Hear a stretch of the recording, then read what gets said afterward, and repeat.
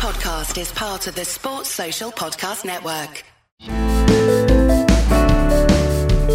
It's Tokyo time, and Anything But Footy brings you the views of the athletes in action just before their event. Sophie McKinna is Britain's greatest shot putter, setting her personal best of 18.61 metres in 2019 before clinching a World Championship place in Doha. Now at her first Olympics, the Norfolk athlete, with a real sporting pedigree in her family, says she knows what she wants to achieve. She's in action 11:30am London time, Friday morning. Well, Sophie, what does it mean to you to be out there and wearing the kit and being able to, well, virtually call yourself an Olympian on the cusp of actually competing in the Olympics? Yeah, obviously it's, been a lot of hard work over a lot of years to get to this stage. And, it's nice to finally be out here and be preparing the last few weeks leading up to the competition itself. So, yeah, I'm very excited, and to be in the team environment makes it sort of feel a lot more real now. When did the Olympics first come on your radar? What do you remember watching or hearing about when you were growing up? I can remember when I was sort of 6 years old watching it with my mum, watching Sydney Olympics, and I said to her that I was going to be an Olympian. That's what I told her when I was 6 years old.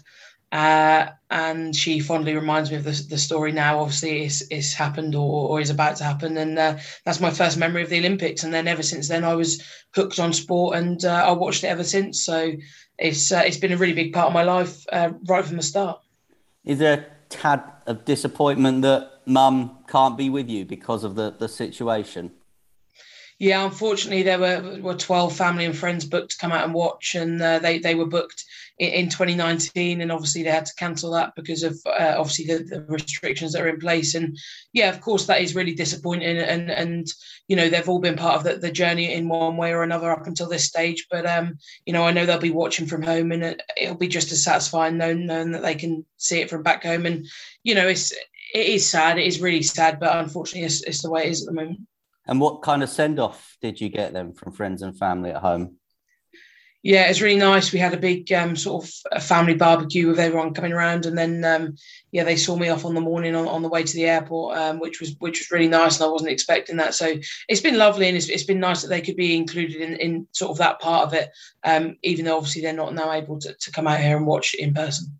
And I don't imagine there's too many people from Great Yarmouth that have been at the Olympics. People at home must be super proud of you. Yeah, I think we're quite few and far between in Yarmouth. I think there's only been four people, I think, in the history of the borough to have made the Olympics, and hopefully I'm obviously now become the fifth. So yeah, I've got massive support from back home, and it's really nice knowing that obviously in this time with the pandemic, and obviously people have sort of been struggling. It's nice to give local people certainly something to be able to support and get behind. And out there in Japan, as we know, everything okay? All feel safe, and all the protocols seem to be working? Yeah, it's been really, really well organised so far. We were put through a lot of checks coming in just through the airport alone, and then obviously now we're here. It's very tight on what we're allowed to do, and yeah, we're escorted everywhere we go. And yeah, I can't say I feel unsafe at all. There's a lot of protocols in place to make sure we're safe, and the Japanese public are kept safe, which is also obviously really important. And how has the reaction been from the Japanese public? Because sat here, we would be told, or we're being told or believe that no one wants you there, but you're there. What are they doing? What are they saying to you? Yeah, the Japanese public, we obviously aren't mixing with them at the moment because of obviously all of the restrictions that are in place. But when we go past on the bus and things like that, they're all sort of waving and smiling. So the reception has been good so far. Nobody's been, or I certainly myself haven't experienced any negative reactions. And I think, especially here in Yokohama, we're obviously not in Tokyo yet. But everyone here is really supportive, and they were watching through the fences, watching us train yesterday. So, yeah, certainly very positive. And you, of course, come from a bit of a sporting family, don't you? I've got some Norwich City friends that talk about Dave Stringer with glassy eyes, bit of a legend. Oh, I don't know. I won't call him that. What do you call him? Just Grandad.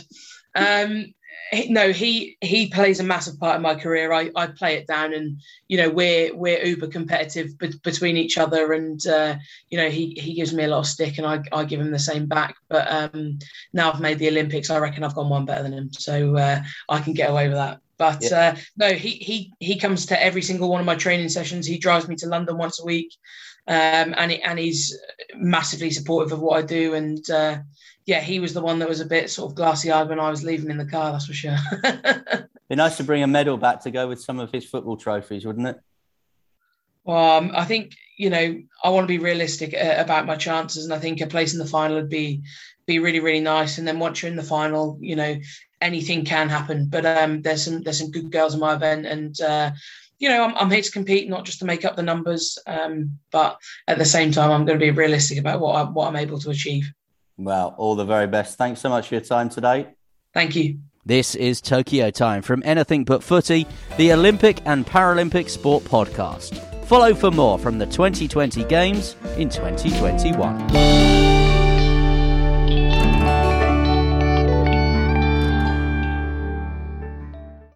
Sports Social Podcast Network.